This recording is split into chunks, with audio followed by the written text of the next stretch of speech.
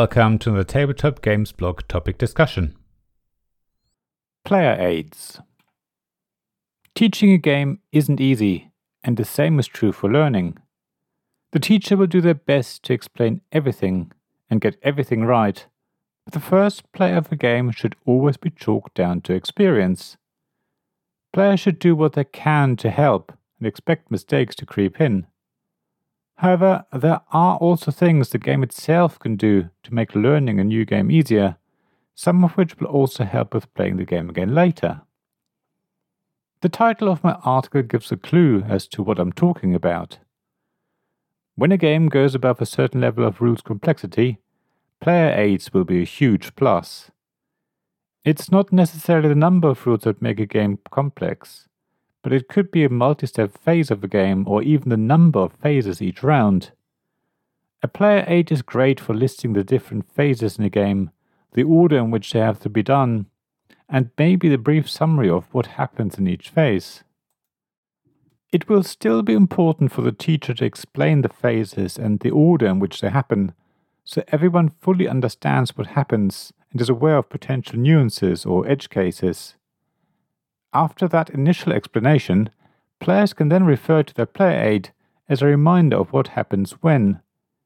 In fact, pointing players at the player aid before starting that part of the rules teach allows everyone to follow along, as the teacher explains everything in detail, and allows players to better remember it all. The player boards in Root by Cole Worley from Leader Games have a dual role as player aids. Every faction has an outline of the different phases of a turn, and then describes the different actions, and often the order in which these actions have to be taken within each phase. On your turn, you basically just read your player board from top to bottom, and you can be certain you've done everything correctly. Sure, you might still miss certain things, but it's actually all there in front of you. In fact, the player boards in Root are so good that the teacher almost doesn't need to explain the factions. All they need to focus on are those things that are the same for all factions in the game. Player aids can also be useful for things such as conversion tables. Sometimes these are printed on the game board, but having a small player aid in front of you allows everyone easy access to the information they need, without having to lean over the table to be able to read what's on the other end of the board. So if you want to know how much it costs to build a building, or how much grain you need to convert into bread, then you can quickly look at your player aid. That also means you can check the information when it's not your turn, which can help speed up a game. Player aids aren't always necessary though. In games that have some sort of card mechanism, it is possible to have all the information written on the card itself. I know that means the game won't be language independent. Replacing text with symbology is often preferred, especially when it's not on cards but on a player or game board. However, I do like it when cards in a game have a paragraph of text or so that explains how the card works. Flux by Andrew and Kristen Looney from Looney Labs is a prime example. You don't really need to explain much when you teach people how to play the game. Just explain the basics and then tell everyone to read the cards in the hand and the card they draw. It's all there in front of you. If you draw a creeper, it tells you that you have to put it in front of you and draw a new card in its place. It also says that you can't win the game while it's in front of you, except if a goal says otherwise. The special action cards in the Fox and the Forest Duet by Foxtrot Games from Renegade Game Studio are another example. You just need to read them and you know what they do. However, the game also has player aids to describe all of the action cards, which makes sense because you do want to know what cards your partner might have to help you win the game. Of course, a lot of games don't even need player aids, because all of the important information is printed on the game board itself. However, that information acts very much like a player aid would, except that it's not always easy to see it properly if the game board is quite big and you sit on the other end of it, as I mentioned above. So I tend to prefer if the information is on your personal player board, or if a game comes with player aids for every player.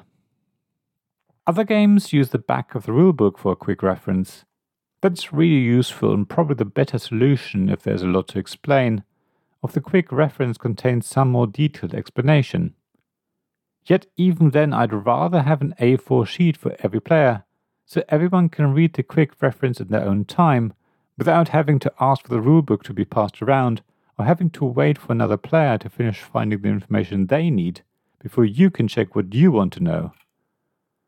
At the end of the day, though, a quick reference on the back cover of a rulebook is much preferred than a long glossary of terminology that you have to flick through, or information that's buried somewhere in the middle of the rulebook because it's put alongside the section the rules that it refers to. In the latter case, you want it in both places.